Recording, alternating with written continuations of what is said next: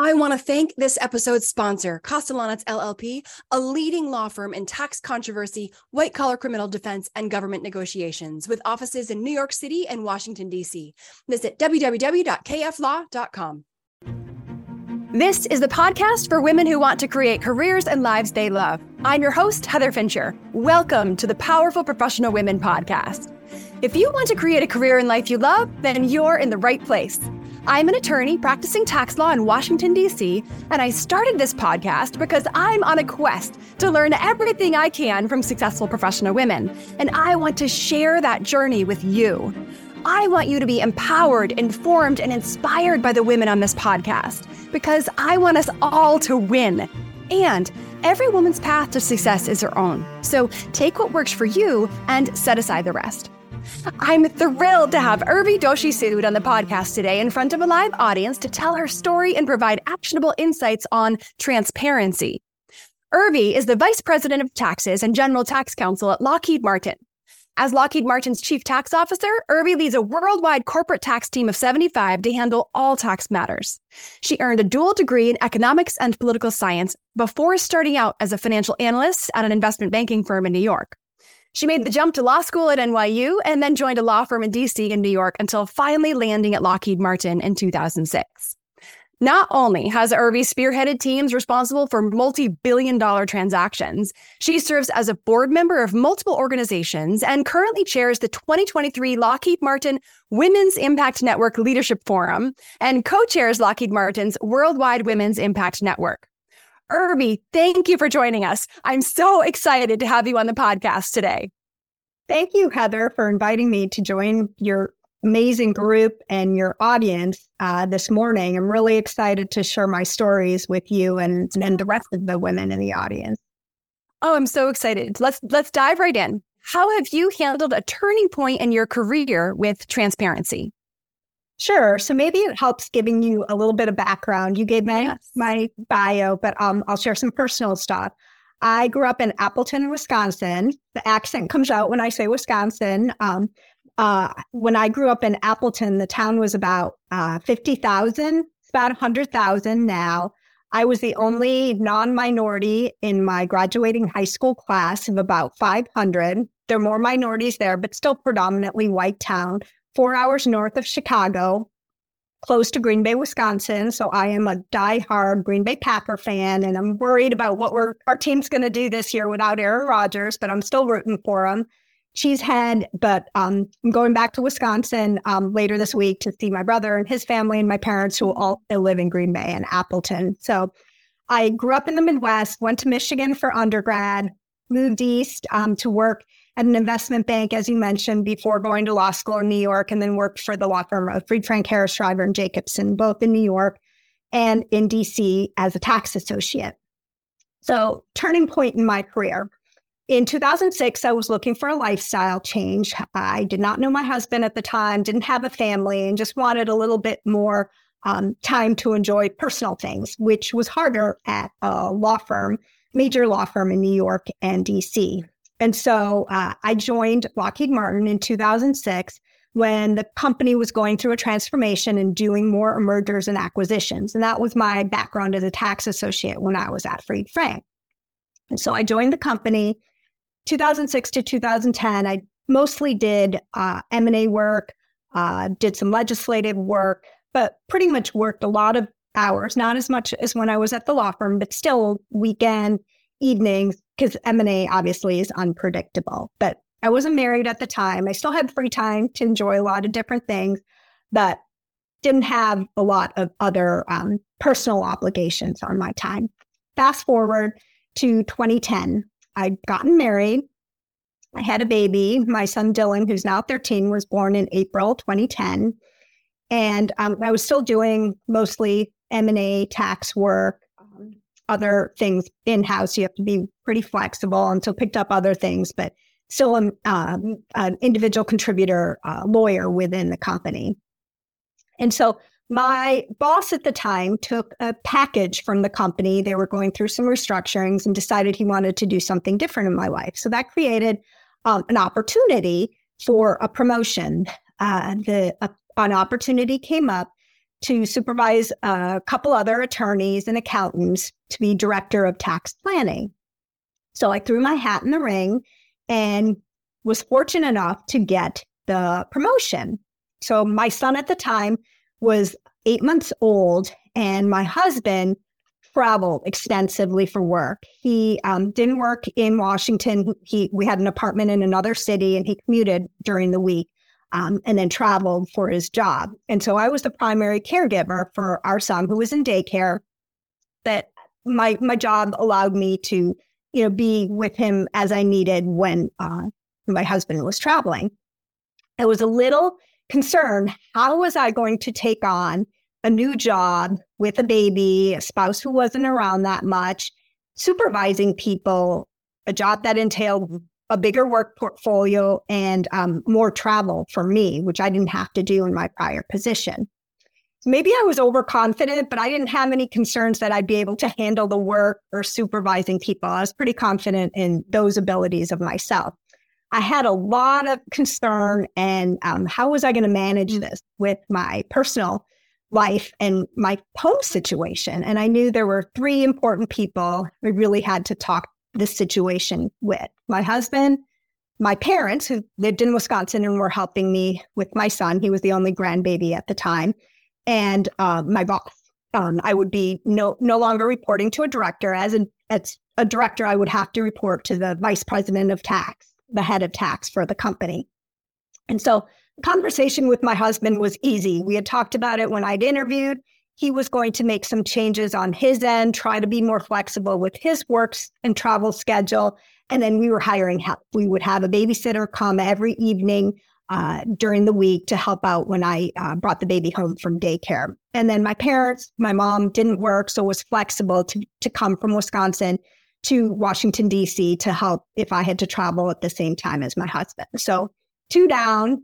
One really tough conversation, which I was a little nervous about, was with my boss.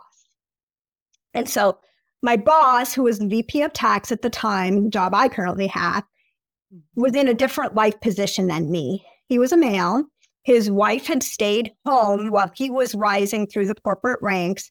His 3 children were grown. So I'm like, how is this person going to handle having a conversation with somebody who needs some accommodations in a new job with a new baby and a traveling spouse? And so I was really worried about how he was going to handle some of my requests. And I'd figured out and talked with my husband that what I really needed flexibility from the company was, this was again, pre-COVID, pre-Zoom, pre-doing things in a hybrid or remote workplace. We were an office that was 5 days in the office all the time.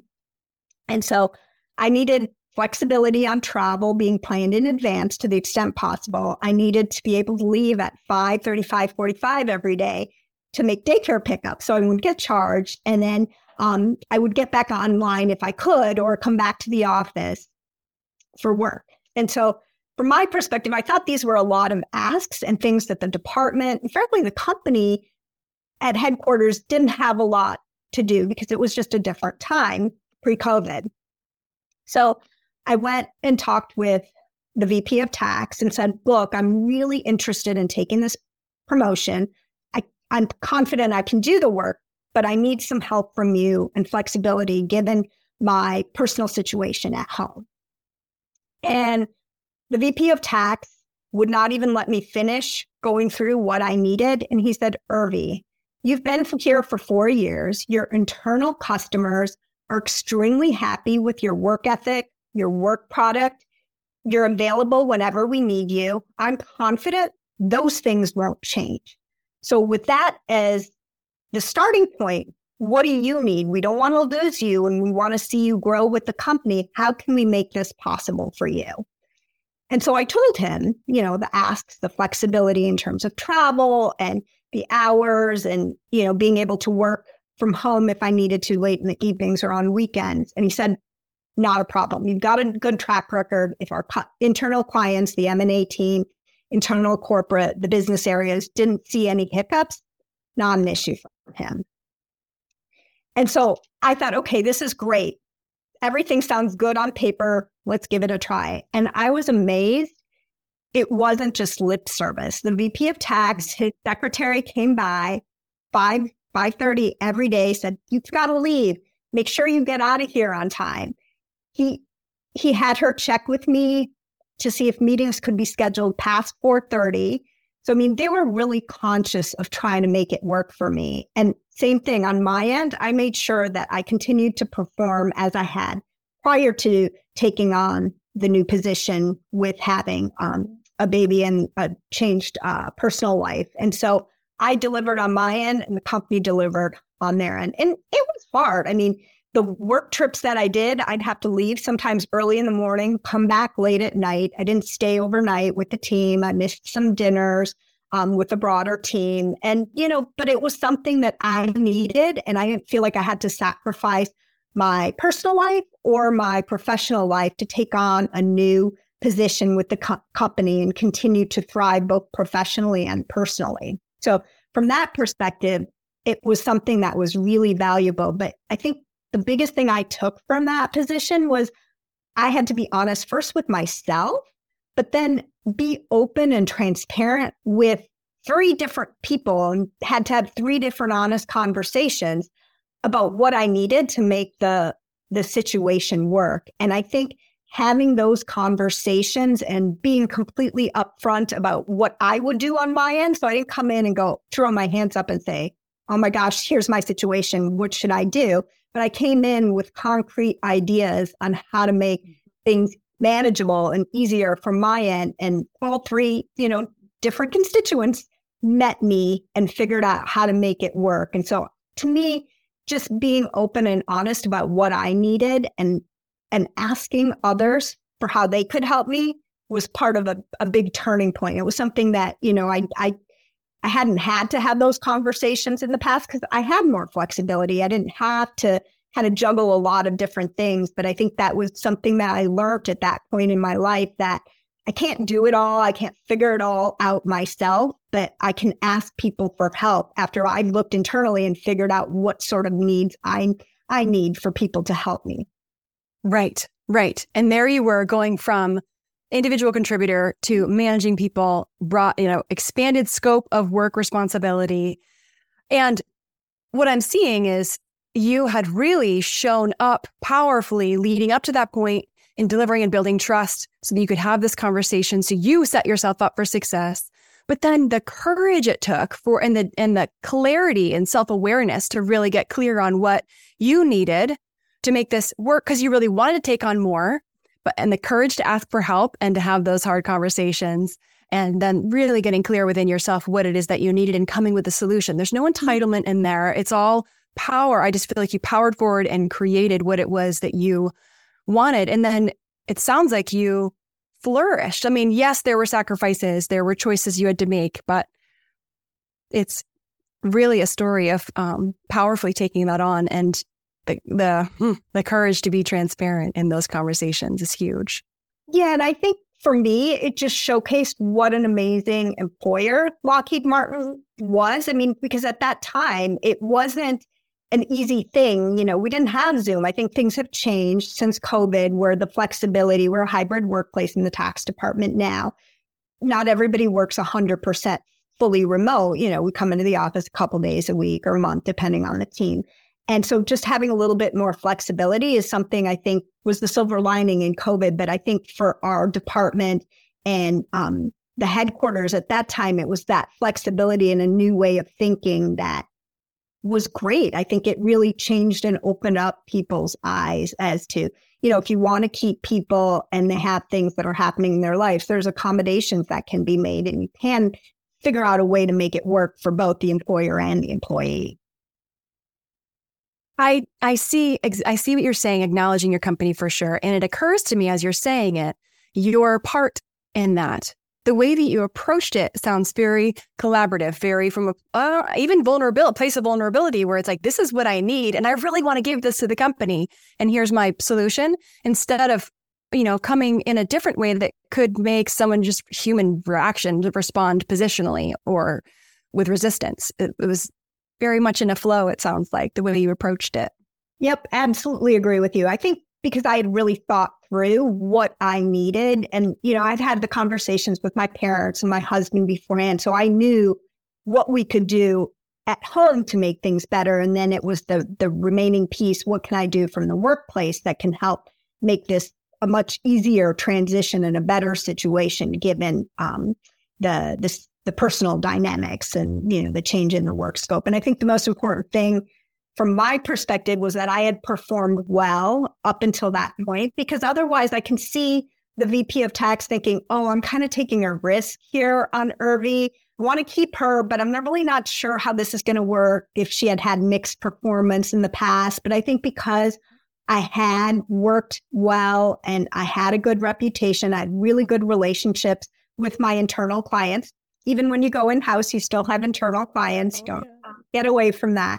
And I think because of those relationships and that I had done a really good job for them in the past, that there wasn't a doubt that we could figure out and make it work. And it wasn't a given that it would stay like that forever, right? I mean, it was something that would evolve if it needed to. The VP of tax was clear, like if this is not something that can work from either our perspective or even your perspective, we can revisit it. It's not set in stone. And so I think that helped me also thinking about, okay, we'll try this. Let's see how it works on both ends. And then, we'll adjust as things go along. And I think as my son has gotten older too, I've seen how my flexibility has also increased. I mean, he's a teenager now. He's very happy when I go on business trips and wish I was gone more often. He deals with one parent and has probably a little bit more leeway. And so it has given me more flexibility in terms of taking more work trips and getting out a little bit more and not having to go out and back the same day and being able to network a little bit more. So I think that's something to think about too, is that your career and what you're able to do may change as your family, personal situations change as well. And so not to think about, okay, something that you need now is something you may need forever. Things can evolve. I mean, people's lives change all the time, and just being flexible, I think, is something to keep in perspective as well. Yes. And speaking of change, fast forwarding to you in your current position, VP of Tax, Head of Tax, how have you been transparent in this role? Like, what does it look like to use transparency in leadership? Yeah, so I think that's a very good question. I think transparency is a two-way street, right? When you're an employee, but also as a leader. So when I was being groomed to take over as head of tax from the boss who was very accommodating to my prior situation, he was retiring. And so as I was being groomed for this position, I'm a lawyer by training. I took a couple accounting classes in college, and then obviously did more through investment banking and picked up more being in-house. But we're a public company. How things get reported on the financials, file federal tax return, all that's done in-house. Tax accounting, financial accounting, extremely important. So before I took on this role as head of tax, I shed all my lawyer legal responsibilities a few years ago and supervised a group of 30 to 35 tax accountants. So the group of people that do our federal tax return, all our state income tax returns, our public filing, tax reporting for our SEC documents, as well as run our IRS audit. So it was a group of people who had a technical skill set and a way of training that was foreign to me. And so it was the first time that they were having somebody who was put in between the tax VP and their technical leader at the time, who was not also a tax accountant. And so pretty early on taking on that role, I sat down with the team and said, look, you are the technical SMEs who are the experts in tax accounting. I will never know as much as you know about debits and credits and journal entries, and I'm going to rely on you to teach me what I need to know, but not at the micro granular level that you're doing all of that nitty gritty. That's not going to resonate with me. My mind isn't like that. That's way more than that, that I'm never going to be able to pick up. And so I was honest with them to say that I'm not going to be a tax accountant. I will never know probably even a tenth of the tax accounting or financial accounting knowledge that you have. And so was very upfront with them, but then said, I need to know the information that you're putting into the financial statements and verbalize those journal entries, the debits, the credits. What does that mean so that I can take that and convey it up? So what I needed from that team was to explain those micro things that they were doing at a more macro level so that I could take the messages and put them into a language that people who are non-tax accountants or non-tax lawyers could understand. And I think that helped me gain some respect with the team because I was very upfront that I'm not going to try and pretend to know something that I will never know. They were the experts and were never going to be able to get me to be like them. And so I told them what I needed from them, and I acknowledged that they were the experts and I was going to be looking for them. And then that taught them to communicate and deal with people in a different way than they had in the past. And so I think it was a good learning and growth experience for that team too, and kind of developing their communication skills, both from a writing and oral perspective, to talk to somebody who wasn't a debits credits guru. It's like you invited them to step into this new challenge, to team up with you, to give you what you needed to pass it up. Yeah, but in admitting just straight up, this is what I know, this is what I don't know, and you really acknowledge them beautifully inside of that too. Like it sounds like the acknowledgement of their expertise that also you just made them bigger inside of this conversation, and then invited them into this challenge. And people I feel like just naturally, we love a challenge and love to help and support. And it just sounds like that's what you created, Urvi. Mm-hmm. I think so. And I think it's been, even now, it's still a work in progress. And I think the team is doing extremely well in making sure that I don't get those nitty gritty things completely mixed up, and I'm able to convey what I need to senior people. And I think it's something obviously you develop over time. And I've been with the company 17 years, and some of the people have seen me grow up in different roles. And so I think those relationships, you can't really put a price on that. And I think having those relationships is very key. And so that's one of the nice things, I think, that we're not full-time remote. Not everybody is working externally, and we're a hybrid group. It gives us a way to at different opportunities to foster those relationships also. Yes. Before we wrap up, Urvi, this episode, tell me, is there any other advice, any other actionable insights that you can give on transparency? So I think if there are two things I would want to really impress upon people, one is to do a good job on whatever project you're doing, and no matter for whom. It doesn't matter if it's like typing up a letter or you watched a webcast that somebody asked you to because our CFO was speaking and you have to summarize that. Do a good job for whomever. The tax world is small. Companies or workplaces are small. You don't know when the person who's your peer might next be your boss or be at another job where you may want another opportunity. And so I think from my perspective, I saw that from 2006 to 2010, when I had more flexibility in my personal life, I was there for the company on projects, travel, whatever they needed. And then the company, when 2010 came around and I got that promotion, what I needed, my track record spoke for itself, and the company didn't see, and the VP of tax at the time didn't see himself as taking a big risk in trying to accommodate my personal life and the flexibility that I needed in order to take on that promotion role. So I think because of that, I had done a good job on my projects, that I had the relationships and I had the credibility that allowed me to gain that flexibility later in my career. It was like a foundation for you to be transparent, like building that solid foundation to have those transparent conversations with confidence.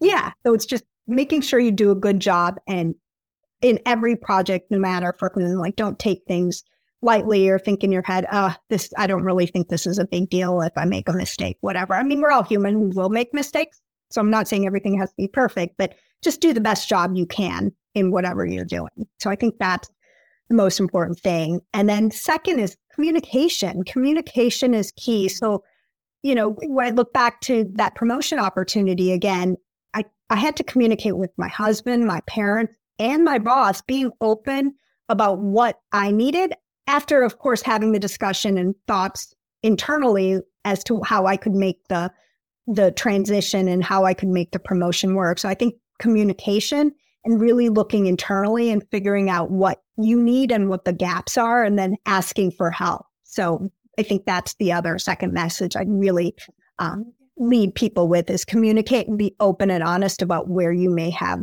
gaps or where you need help. And that's the same thing that came across in the role where I was supervising a group of tax accountants. I was open and honest with them about what I needed from them and what I wasn't going to try to be. I communicated that and was open and honest about the help I needed from them. Yes. Thank you, Urvi, for sharing your story, experience, and insights on transparency with us. I also want to thank our live audience who have been with Urvi and me today for all of your support and positive energy. And I'm grateful to each one of our listeners. I hope you leave this episode inspired and empowered to be your most powerful professional self. I want to thank this episode's sponsor, Castellanos LLP, a leading law firm in tax controversy, white-collar criminal defense, and government negotiations, with offices in New York City and Washington, D.C. Visit www.kflaw.com.